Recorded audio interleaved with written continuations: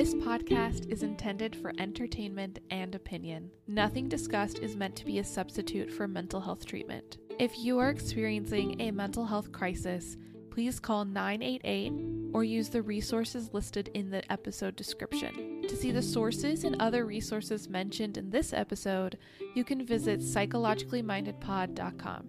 To contact me with any questions or comments about this topic or upcoming topics, email me at psychmindedpod@gmail.com. And finally, please rate and review this show on Apple Podcasts and subscribe wherever you listen to get new episodes as they post.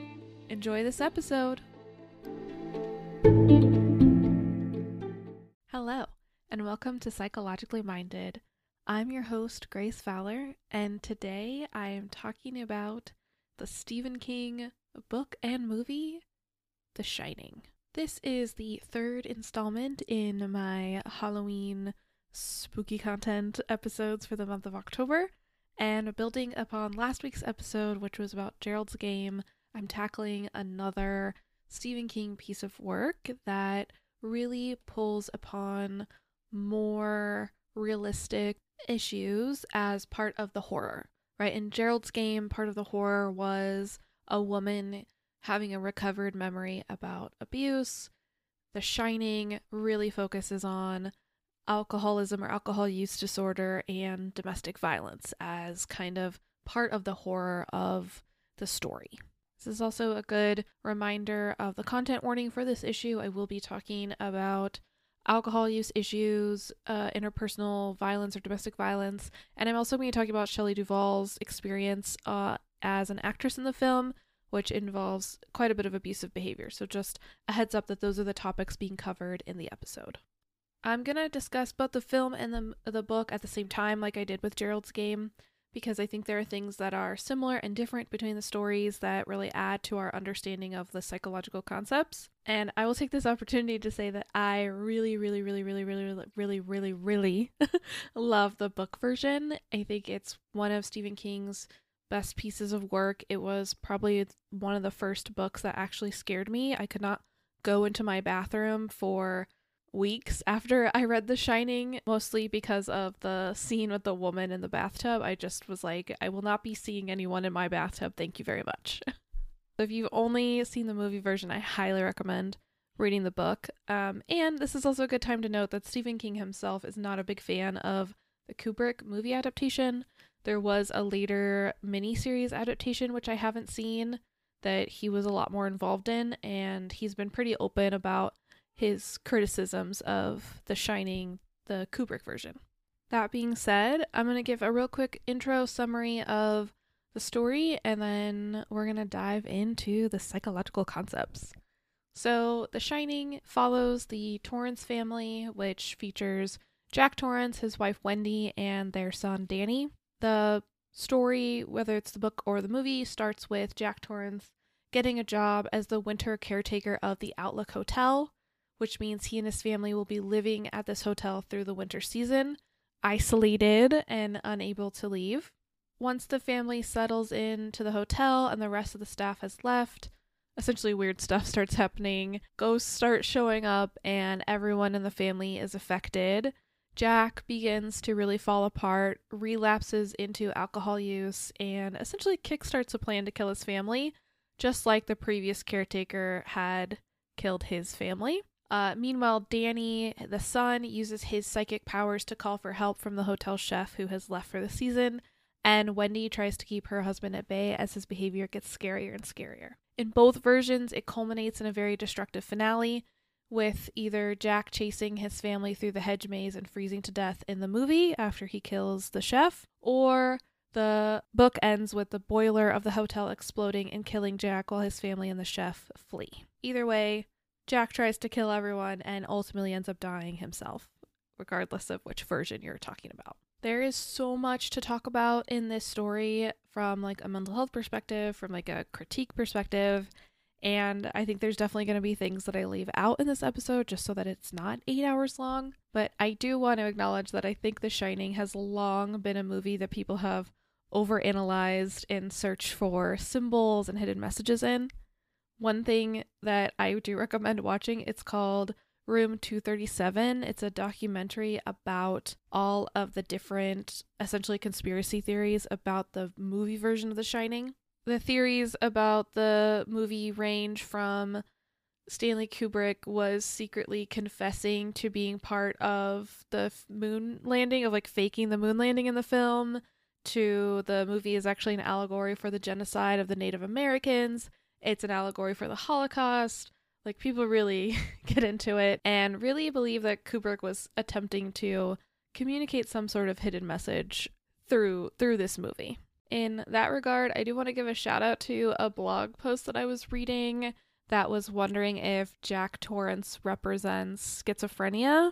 They argued that Jack experiences hallucinations, disorganized thoughts and speech, and social withdrawal, which are all symptoms of schizophrenia. And I did like that the blog pointed out that it can be dangerous to portray a severe mental illness like schizophrenia as associated with the violence in the film, which I do agree with that point, that often people living with severe mental illnesses are more likely to be victims of violence than they are to be perpetrators. And so associating those symptoms with the kind of events that take place in the movie can be dangerous to the public perception of these types of mental health disorders. However, I do disagree that Jack would be a character living with schizophrenia. I think that the age of the onset of the symptoms is far too old. We typically would see the onset of symptoms in like the early 20s, maybe late 20s. Jack's too old. It's more likely that there is an environmental stimulus for his hallucinations, either if you believe that because the Overlook is haunted and has like actual ghosts in it, or because it's most likely that this hotel has something like nasty in the walls, like mold, that is affecting everyone who lives there.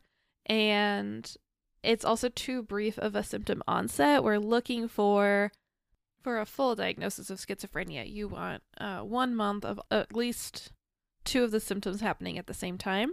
Now, we do know that the Torrance family is in the hotel from October 31st until December 2nd. However, it's unclear from the timeline when Jack starts to experience the kind of deterioration of his sense of reality. So it could be possible that he's having symptoms for less than 1 month, which would put him into either a category of brief psychotic disorder or schizophreniform disorder, which are I guess if we're talking about schizophrenia as a spectrum disorder, they're kind of on the lighter end of the spectrum. Now, as the mantra of this podcast is, I don't diagnose anyone, even characters in books, because we don't diagnose people we don't work with.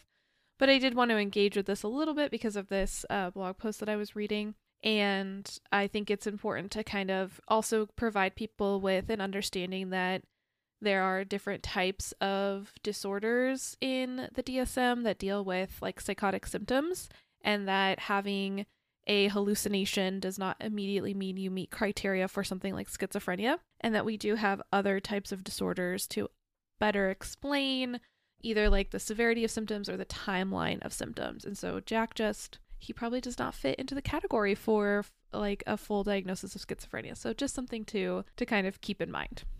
Okay, so with all that being said, and the understanding that The Shining is a piece of work that many people have looked for hidden meaning from, let's go ahead and take a look at some of the hidden meaning. So the 2 biggest issues that I want to talk about are alcohol use and domestic violence. I'm going to start with alcohol use because I think it informs the domestic violence and is often a theme in Stephen King's work, as he is someone who struggles with substance use issues. I think it's also interesting that Mike Flanagan adapts a lot of Stephen King's work, as Flanagan has also been pretty open about being in recovery as well. So these are stories that I think can often speak to people who are in recovery, or speaks to this idea of the role that substance use can play in a person's life. Granted, because they are horror films and movies, the substance use tends to play a more negative role, but I think that just means that this is a great opportunity to do some education about alcohol and substance use disorders. So that's what I'm gonna do. So one of the things that comes up in The Shining is that Jack is actually sober at the beginning of the story. He has a history of drinking, and one of the incidents in which he's decided to stop drinking is that while he was under the influence of alcohol, his son Danny made a mess of his like papers in his office, and Jack gets very upset and dislocates his son's shoulder by trying to like pull him away from the pile of papers. This incident is shocking to the family and is one of the reasons why Jack, one, wants to stop drinking, and two, wants to take this job at the Overlook so that he can kind of get away and get some time to reset with his family. In the book version, we also learn that Jack had beaten up a student. He was an English teacher at a like prep school and had caught a student trying to slash his tires and had beaten the kid up very badly. So we know that Jack has anger issues and that his alcohol use contributes to his inability to control his anger. There is extensive research in the field of substance use treatment and mental health that demonstrates there is a relationship between alcohol use and aggressive behavior. A question that remains in the field is how strong is that relationship? We know the relationship exists, but is it a very strong, almost one-to-one relationship, or is it a little bit of a weaker relationship? One of the theories that seeks to kind of explain how the relationship between alcohol and aggression exists is called the alcohol myopia theory. Now, myopia means like extreme nearsightedness, and this theory is essentially about the way that alcohol limits our ability to pay attention to a larger context when we are under the influence.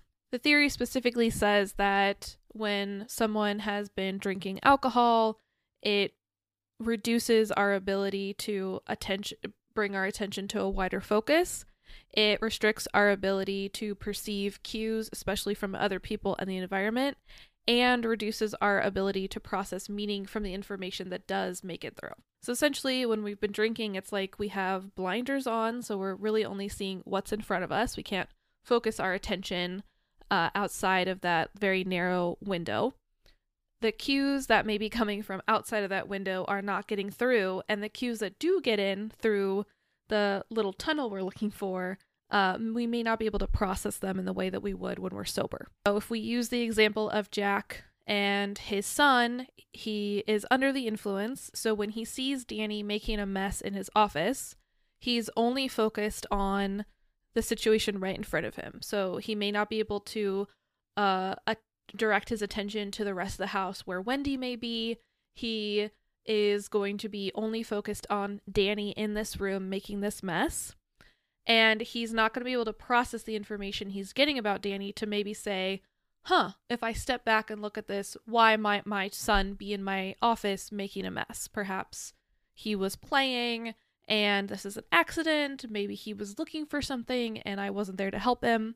But instead, Jack interprets it as like bad behavior and gets upset and thinks that his son is doing this on purpose to mess up his stuff. And this is why I say that the domestic violence and the alcohol use are tied, is that I don't think Jack would have interpreted this incident with Danny if he had not been under the influence as like a personal attack to him. He may have, as a sober parent, been able to say, this is an accident, I'm frustrated that it happened, but I'm going to handle this in a different way, and may have been able to like hear his wife if she came into the room or called him from another room to say like, slow down, calm down, right? Like he would have been able to take in more of that attention if he had not been drinking. This theory, the alcohol myopia theory, may also explain why we are not always aggressive when we're drinking, because if that attentional focus is on non-aggressive cues, then people are less likely to be aggressive. Really, it's just that the alcohol is narrowing or limiting the ability of attention that we have to focus on multiple cues at the same time, which can make us kind of like really narrow in on a conflict if it's in front of us, or narrow in on something else that's in front of us if we're, not getting the aggressive cues. So this event where Jack hurts his son and potentially hurts a student at his school, these happen before the story starts. So when we meet Jack, he has stopped using alcohol. We are under the impression from the information we get in the story that he was quite a heavy drinker, and so he's pretty much like quit cold turkey. I don't recall if it tells us how long he has been sober, but I don't think it's been more than a few months. Regardless, he's within the first year of attempting to be sober. And I bring that up because I think a statistic that can be really helpful when talking about substance use issues is that for people who are in their first year of sobriety from alcohol, about 1/3 of those people are going to have a relapse in that first year. I think this is important to talk about because it highlights how normal it can be to have a relapse in the first year, particularly if your goal is abstinence only, which means no drinking ever again. Having a relapse in that first year means that you've got a third of the community of recovering people going through the same experience as you. As people get through the first year of sobriety, those relapse rates start to go down pretty drastically. By the time we get to 3 to 5 years of sobriety, only about 9% of people are likely to relapse.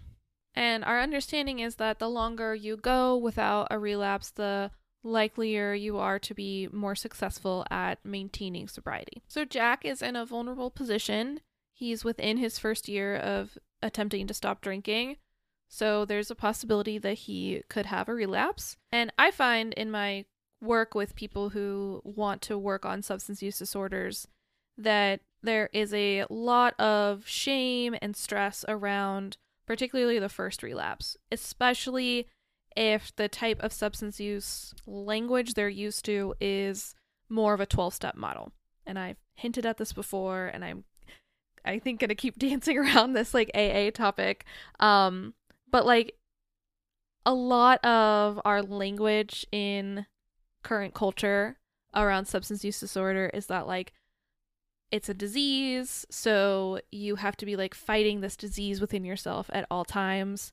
And if you ever let your guard down, then that means that the disease has won. That's just like kind of the narrative that comes out of like 12-step programs. I think that sets people up to relapse even more when it's this idea that there's like an other entity within yourself that's responsible for the drinking, and that this entity requires like constant vigilance and battle.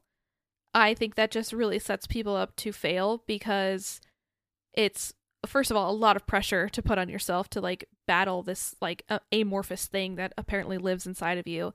And I think removes the ability to have conversations about the underlying reasons for substance use, which differ from person to person, but can be things like self-medicating for mental health issues, coping skills you learned through your family dynamics, right? Especially if you come from a family where people have long used substances in a way that has not been healthy for themselves, and other psychological issues, right, that may lead to maladaptive substance use. But those conversations can't happen when you have this like disease model mindset where the only thing that contributes to alcohol use or alcoholism is this disease that lives inside of you, and we all have the same disease. I don't think that that is helpful to most people because, one, if it was a disease, then why don't we just have a medicine for it, right? Why don't we just have a vaccine for it and get rid of it? And if it was the same for everyone, then why doesn't one method of treatment work for everyone? We know that AA doesn't work for everyone. They have pretty low efficacy rates.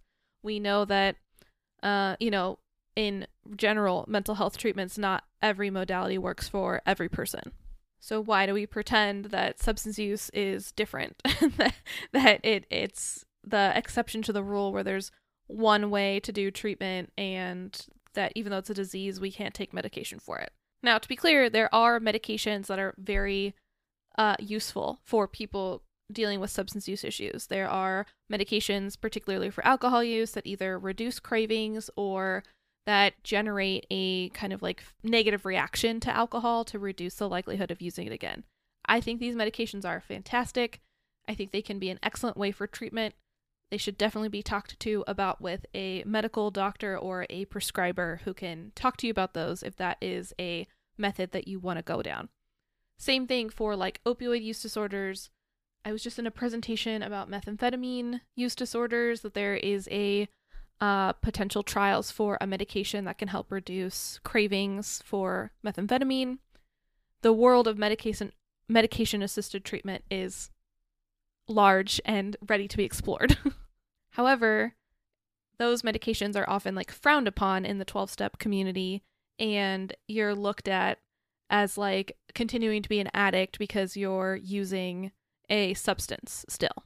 I think for someone like Jack, who really wants to stop drinking right away because he has gotten into some very violent situations while under the effects of alcohol, I think a medication consult would be more than appropriate because he's looking for immediate help to stop the behaviors that are affecting his life, and he can get help with processing why he ended up in this place while he's getting medication to maybe stop the cravings to drink again so that he doesn't endanger himself or his family in the meantime. What I don't think that's helpful for someone like Jack is going to a place where you are isolated without any social support or treatment options for months at a time, which unfortunately is what happens in The Shining. And I think that this refers to, I think, other like mental health issues more broadly, but trying to like white knuckle your way through something like addiction or, mental health issues is, I understand it. It's admirable that people think that this is the way to do it and they want to, abruptly stop behaviors and try to do things differently. But I think this idea that if we just like, not, bear down and get through it builds a lot of stigma around people that need extra support to get through like an alcohol use disorder. There's absolutely no shame in needing something like counseling or medication to manage these issues. No shame at all. I'm going to be the first person that's like, yes, go for it. Woohoo. And I think that there are some people who can do the cold turkey thing. There's just some personalities and brain types that they're able to wake up one day and say, I'm never going to drink or use drugs ever again. And then they're sober for the rest of their lives. And those people, if we could bottle that brain juice and sell it, I think we could really have a business here. But not everyone is like that. I think the majority of us are not like that. And so one thing that I would say to Jack, if Jack was a real person, is like, you don't have to do it this way. That I understand the urgency and the need for you to like want to immediately change. Here are some other options to go about that, and doing it by yourself is not the only path, right? There are other paths for which you can deal with your alcohol use and your anger issues, quite frankly. In addition to kind of talking about sobriety, I also wanted to use this as an opportunity to talk about delirium tremens, or alcohol withdrawal delirium, which is something that can happen if you quit drinking right away after being someone who's drank alcohol quite heavily. And I'm kind of shoehorning this in because we know that Jack is sober when he gets to the hotel, but he does relapse and starts drinking again. So I think that it is possible that some of his like falling apart that happens toward the later half of the movie could be potentially explained by delirium tremens. Especially because he starts drinking ghost alcohol and then there's like no alcohol left in the actual hotel. So I know it's not the perfect fit, but I thought this was an opportunity to talk about this. So delirium tremens happens to about 5% of people who are withdrawing from alcohol. The symptoms usually last for about 2 to 3 days. They can last for up to a week. And they can start to occur usually within 2 to 4 days after your last drink, but can prolong and not show up until 10 days after your last drink. So there's a little bit of a window to when the symptoms can show up and how long they can last. It's very important that I let you know that DT or delirium tremens is very dangerous. And if you or someone you know ever experiences the symptoms that I'm about to read, after stopping drinking alcohol, you need to go to the emergency room. You need to get like emergency medical care because this is not something that you want to play around with. Symptoms of DT include tremors or shaking hands and feet, chest pain, confusion, deep sleep that lasts for a day or longer, dehydration, excitability or anger, fever, increased startle response, hallucinations, heavy sweating, high blood pressure, nausea or vomiting, nightmares, pale skin, passing out, issues with eye muscle and movement of the eye, rapid heartbeat, seizures, sensitivity to light, sound, and touch, severe hyperactivity, and sleepiness or fatigue. DT can also impact your circulation, like your blood circulation, which can lead to issues with body temperature and breathing. This is why it is very necessary to get medical treatment immediately if you notice any of these symptoms, because any impact to that circulation system or that nervous system can result in symptoms that lead to death. So it's very serious. And I bring that up kind of as just like a public awareness because I'm familiar with this term just because I've worked in areas where substance use is a concern. I don't know how many people know that this is a like common issue, and I think often how it's portrayed in like media is that DT is just the shaking, it's just the tremors, and that not a lot of conversation or attention is given to the other symptoms, particularly this fact that it impacts the circulation system, which is what makes it deadly. So the reason why I think that Jack could potentially be experiencing DT is that after he has the relapse at the hotel, he really starts to see a lot of ghosts, and he really starts to kind of lose it. We see him not sleeping anymore. He definitely in the movie is much paler. He's having, like I said, the hallucinations.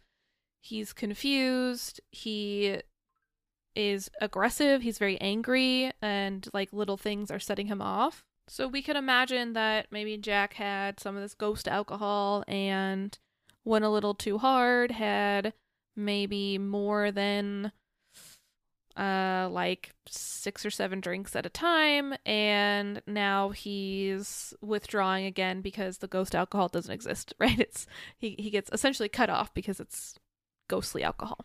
If this were the case, Jack would need immediate medical attention. Now again, I know it's a little bit of a stretch to push it in here, but I just do want to give kind of like this PSA that if you or someone you know stops drinking alcohol and within a few days starts to develop several of these symptoms, go to the hospital, call 911, whatever you got to do to get yourself medical treatment.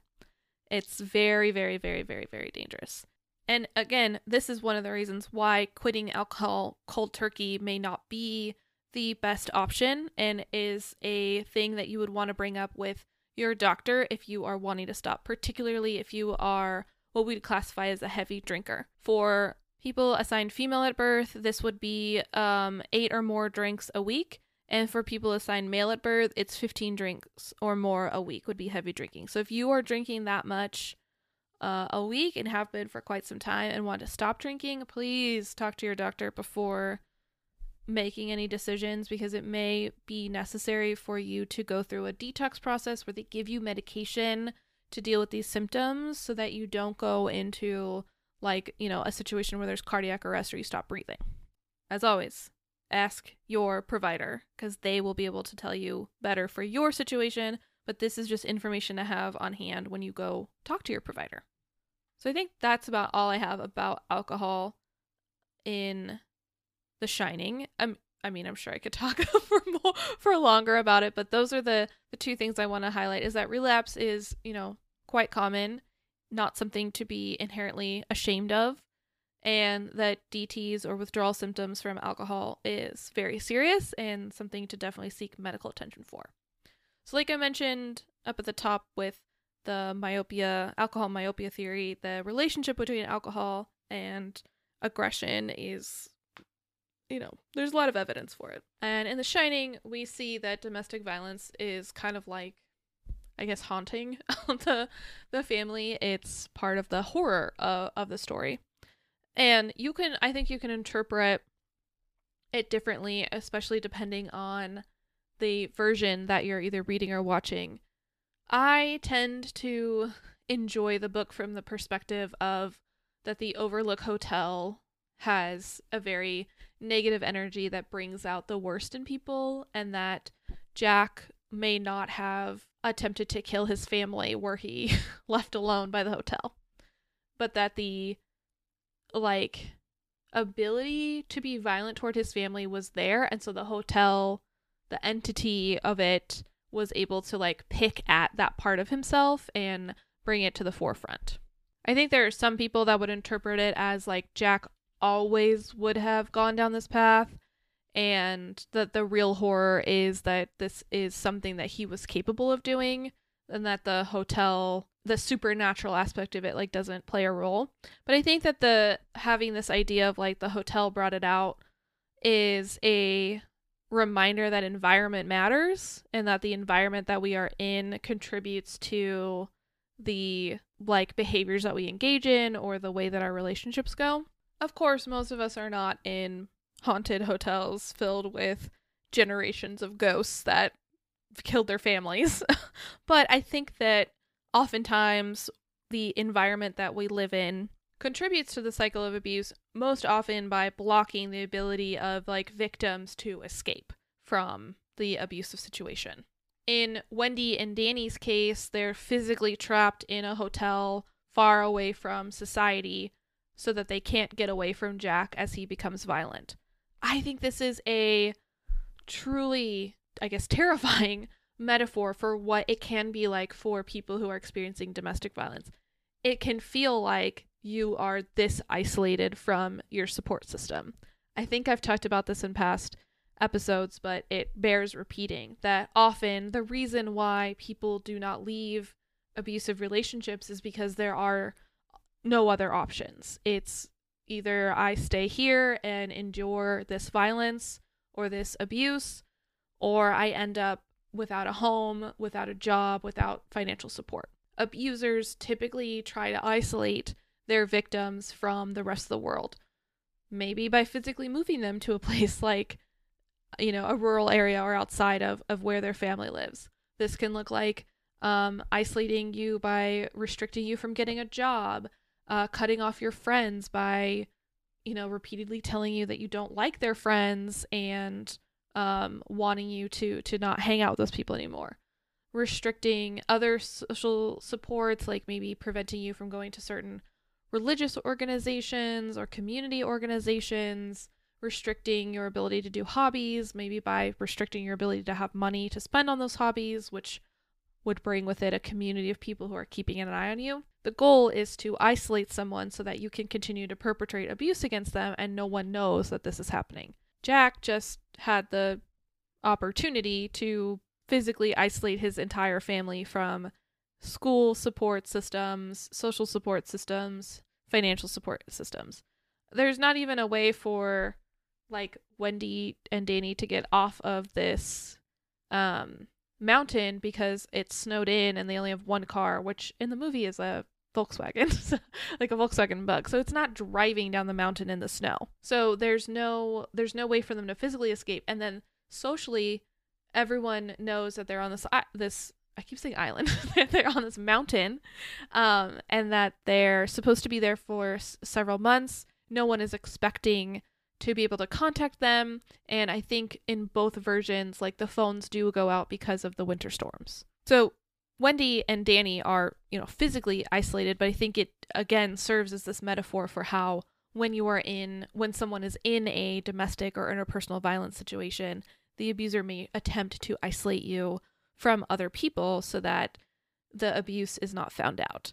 And, you know, luckily Danny has supernatural powers, so he's able to call the chef Dick Halloran to come help them, which I think again furthers this metaphor of like when you're able to reach out and make contact and let someone know that this is going on, that there can be people that come and help you. And Dick Halloran can represent, you know, whatever, social support, community organizations, agencies that specialize in, you know, helping survivors, whatever you want to put onto that representation. But the reality is that by reaching out, by letting people know what's going on with you, then you can start to get help. And I think that's a powerful message. I think that having this story include this element of someone from outside the relationship or outside the family caring enough to come help is a way to show that there are people that will want to help you if you're stuck in this situation. Dick Halloran had only known Danny for like a day, and he came all the way from Florida to Maine to help this little boy out. Think if Danny had been able to psychically contact like his teacher or his friends or his other relatives, people who had known him for longer and therefore probably care about him more, they would have also wanted to help him. It's regardless of like how much connection you have with the person or how much like care is there, right? It's that this is a bad situation and people do want to help you get out of it. So I don't know if that was intended in either King or Kubrick's depiction of this situation, but I think that there is some like hope in this very terrible domestic violence situation, that people do care, people do want to help you and like get you out of this situation. Like I mentioned earlier, Jack did already essentially engage in abuse toward Danny by dislocating his shoulder. And one thing that happens in the book is that Jack starts to hear the voice of his father in his head as he's kind of getting pulled into the effect of the hotel. And in the book, it's more explicit that Jack is being like possessed by this entity that exists in the hotel, and it's this entity that has caused these like fathers to murder their whole families. So as the entity like takes over or has more influence over Jack, he starts to hear his dad's voice, and we learn that his dad was very abusive to him and his siblings and his mother. Once again, we see the head of intergenerational trauma rear itself. I talk about this like incessantly, but honestly, this demonstrates the cycle of abuse, and that the fact that Jack was raised by a father who treated him this way shows that this is the way that he was taught to treat children, that children can handle violence, that this is how you discipline children. And he has clearly been trying to not do what his father did to him, to Danny, until he has this moment where he's under the influence and kind of goes back to this, like, I guess we might call it like innate behavior that's been ingrained in him by his father. Jack clearly doesn't want to be like his father. When he's not possessed by the entity, he's not trying to live his life like his father parented him. However, I think this shows that when we are under a great deal of stress, often we fall back to kind of those innate, ingrained behaviors that we learned from our families. Jack is stressed out, right? He has already gotten into a situation where he's hurt his son once. He's lost his job and had been unemployed for some time. The family was struggling financially, and he's now trying to, have this job where he's isolated in this hotel, trying to write a book, and he's stressed because of the like writer's block. All of these things are adding so much to the kind of like psychic load that Jack is carrying that he is unable to regulate himself like he could when he's not under this stress. This is not an excuse for Jack engaging in violence toward his family members, but I think it does serve as an explanation for how people can become vulnerable to these types of behaviors toward others. Jack is full of vulnerabilities. He's stressed out. He's so stressed that he's lacking the like psychological capability to soothe himself and choose a different action or a different route of behavior. And I would say that on top of like the stressors going on, he's also trying to white knuckle himself through sobriety. So a lot of his like self-control, his psychological capital is going toward not drinking. So what's left over for dealing with your anger or regulating the way you react to your child? Not a whole lot. I would say probably none is left for Jack. And again, I don't say this as a way to excuse behavior, but as a way for us to better understand why people may engage in things like child abuse, especially in these types of situations where it's like a one-off or more rare instances where it's happening but not happening every day. And that these are the types of parents that would really benefit from interventions that, give them a break, in that they get financial support, they get mental health support, they get to learn ways to cope better that uses less psychological capital so that they have leftover ways to cope with dealing with their children or with their partner. I would imagine it's the same situation for dealing with Wendy, that because he saw his father abusing his mother, this is like the ingrained behavior pattern to fall back on toward his wife.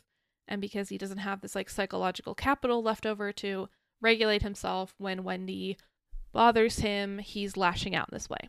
Just for a third time, not excusing the behavior, particularly in real life, I do think that it illustrates how it is possible to intervene in domestic violence situations. The areas to intervene in are, in addition to working on the like actual DV behaviors, but intervening in these kind of other areas where by providing support for the perpetrator and the family, especially like financially, you reduce the load on the perpetrator so that they can better focus on changing their patterns of behavior so they don't do this again. And some of you listening to this may be like, well, duh. Like, that makes a lot of sense. But I think often when we hear about like social programs or other types of like public aid programs, there is a resistance to providing that type of support, particularly to people that are perpetrators. I get it. It's a tricky topic, and social welfare is something that makes people very emotional and can be a very difficult topic.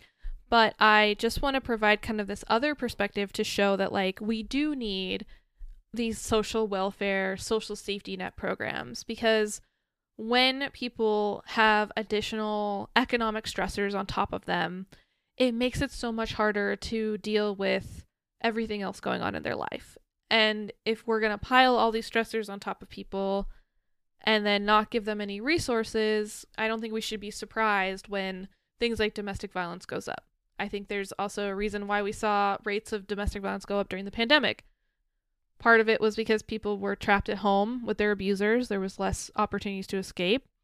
I think also part of it was that there were all these stressors on top of these already maybe fragile families, such as people losing their jobs, people losing their access to food programs like free lunches at school, people getting sick and not having access to healthcare because we've never had access to healthcare in this country. All of that stuff builds on top of the already maybe fragile or difficult interfamily dynamics that, or interpersonal dynamics that lead someone to engage in domestic violence. So I just throw that out there to maybe help some people better understand how domestic violence can happen and how domestic violence interventions can be geared toward supporting families in all of these areas.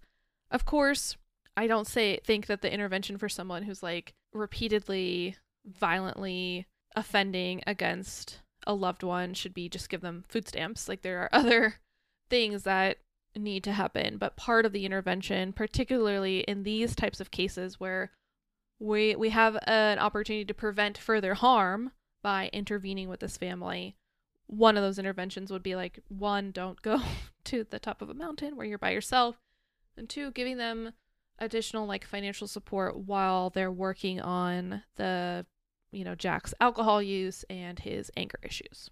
So I think that's about all that I have for the actual like content of the story.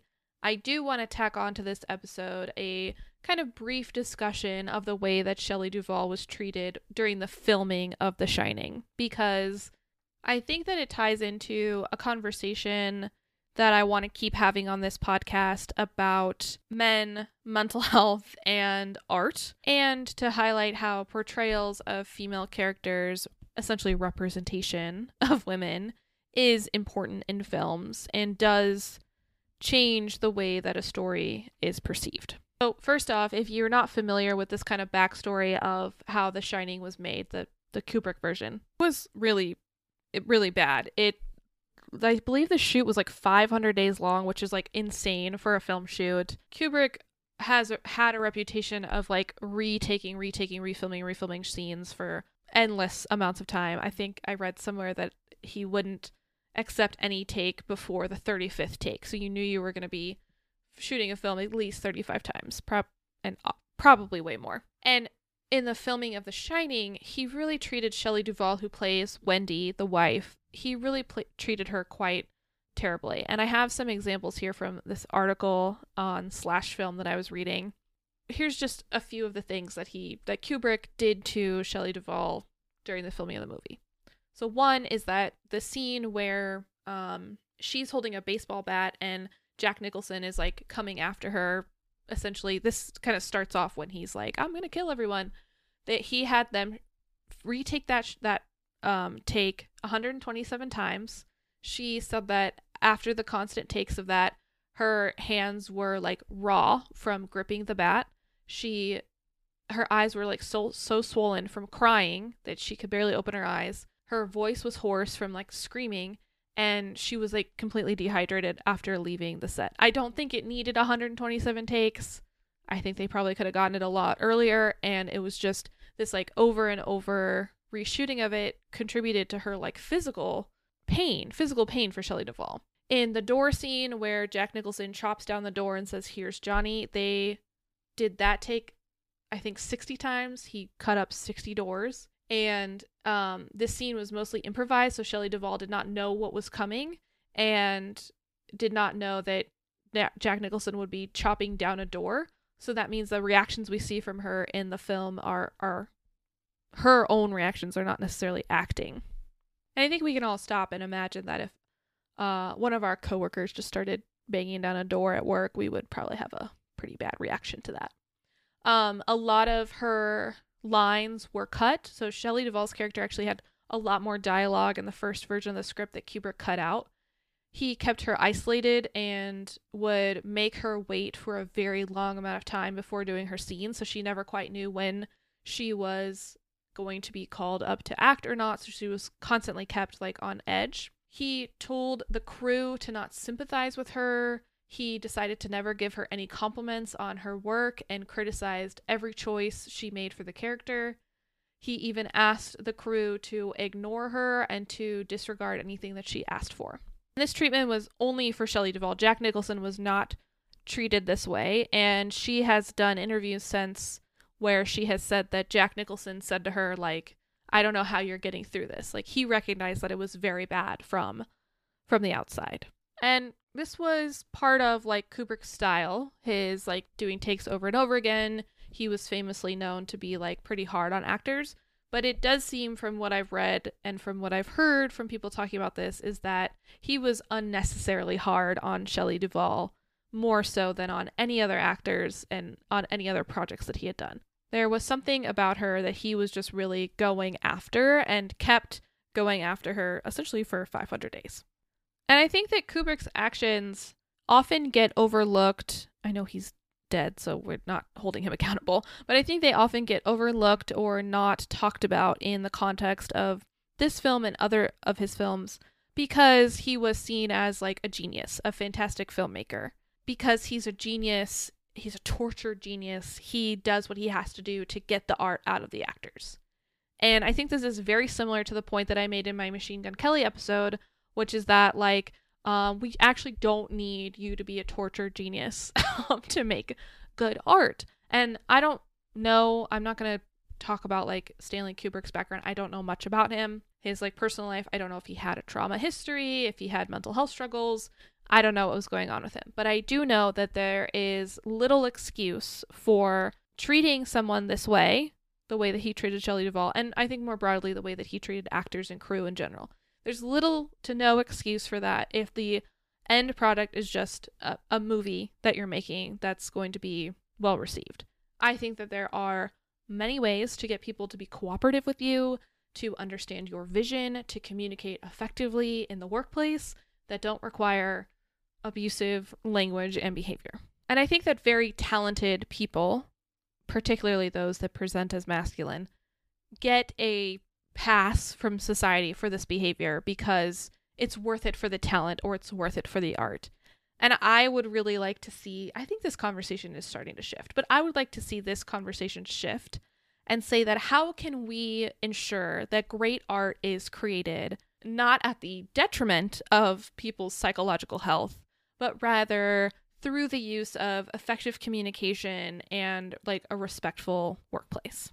Because when we elevate examples like Kubrick up as like, this is, you know, the only way to make film, or this is the best way to get results, you can't make an omelet without cracking a few eggs, I think that gives people coming up in that particular field a way to say like, well, I got to do what it takes to make it to the top. If this is what it takes to make good art, then that's what I have to do.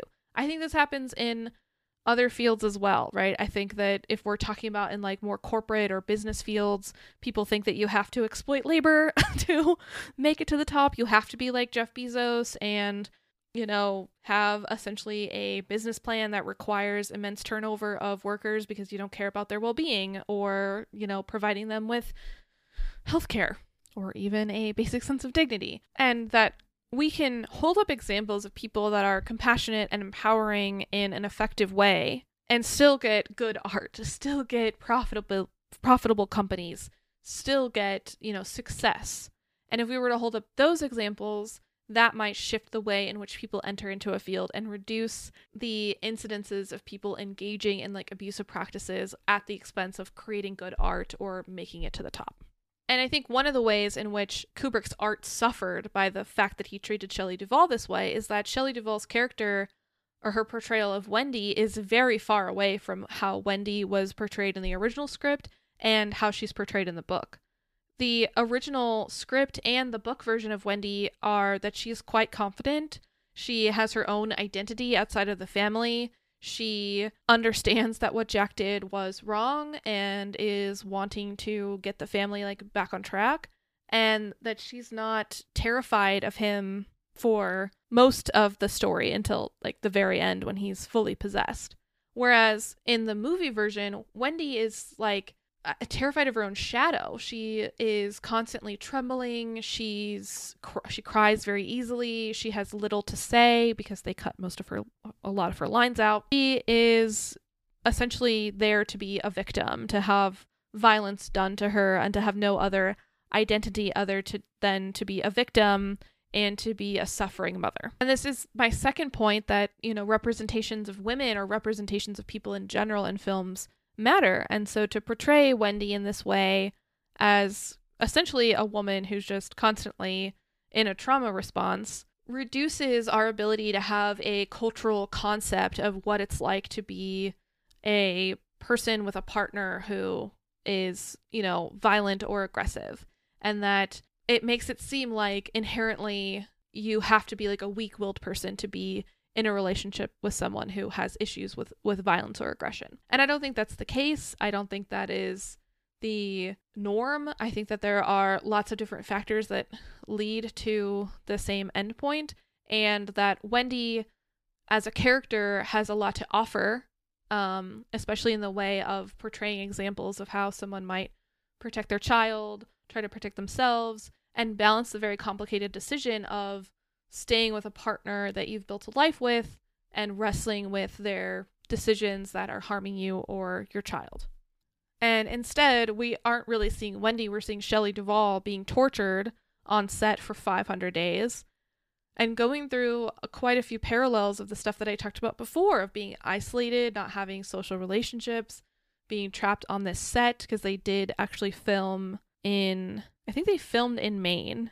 The hotel that it's based on is in Colorado, but they filmed in a very isolated place. So she's isolated and then being berated and terrified every day because she's not getting to be a part of the production in the same way. And while it's not the same as domestic violence because she's not in a relationship with Stanley Kubrick, I think this is an example of like workplace harassment and workplace violence and abuse by higher ups or bosses that is unfortunately a relatable experience. Doesn't make it right just because the outcome of this work is a piece of art and not, like a factory or a like corporate workplace. So I think tying those two parts together, I think Kubrick's art did suffer from him acting this way. That we have a less dynamic and complex view of this character of Wendy because all we get to see is a woman tortured on screen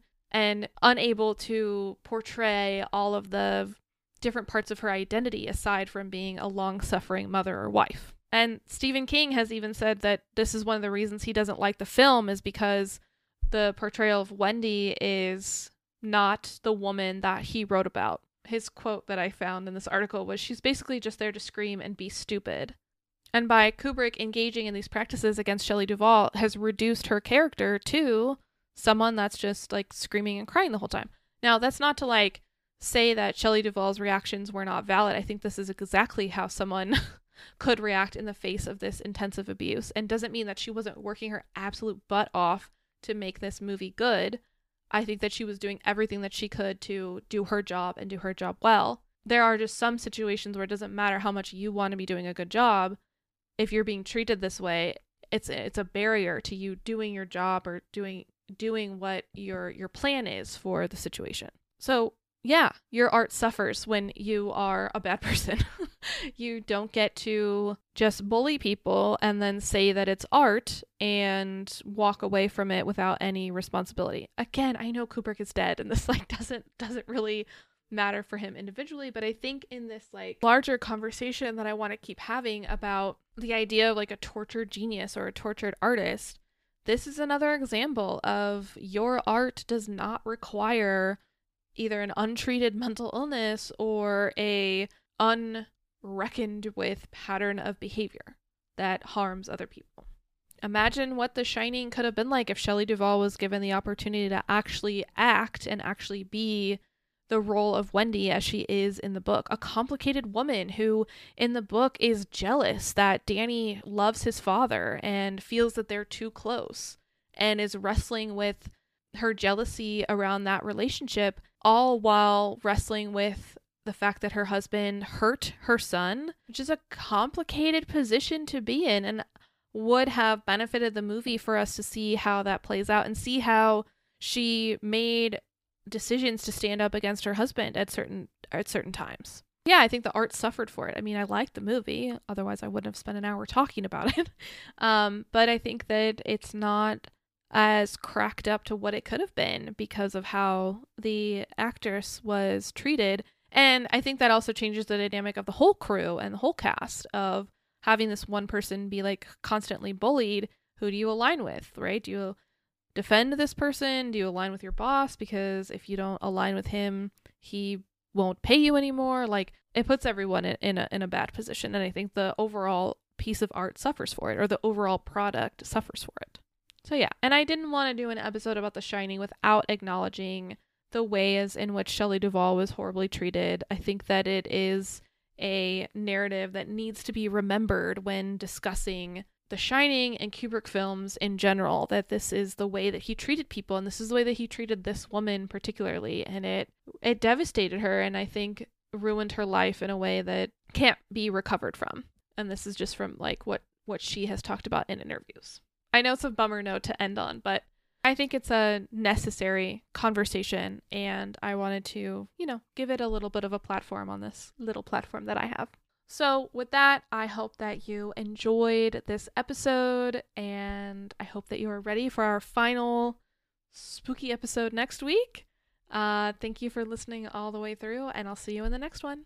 Bye-bye.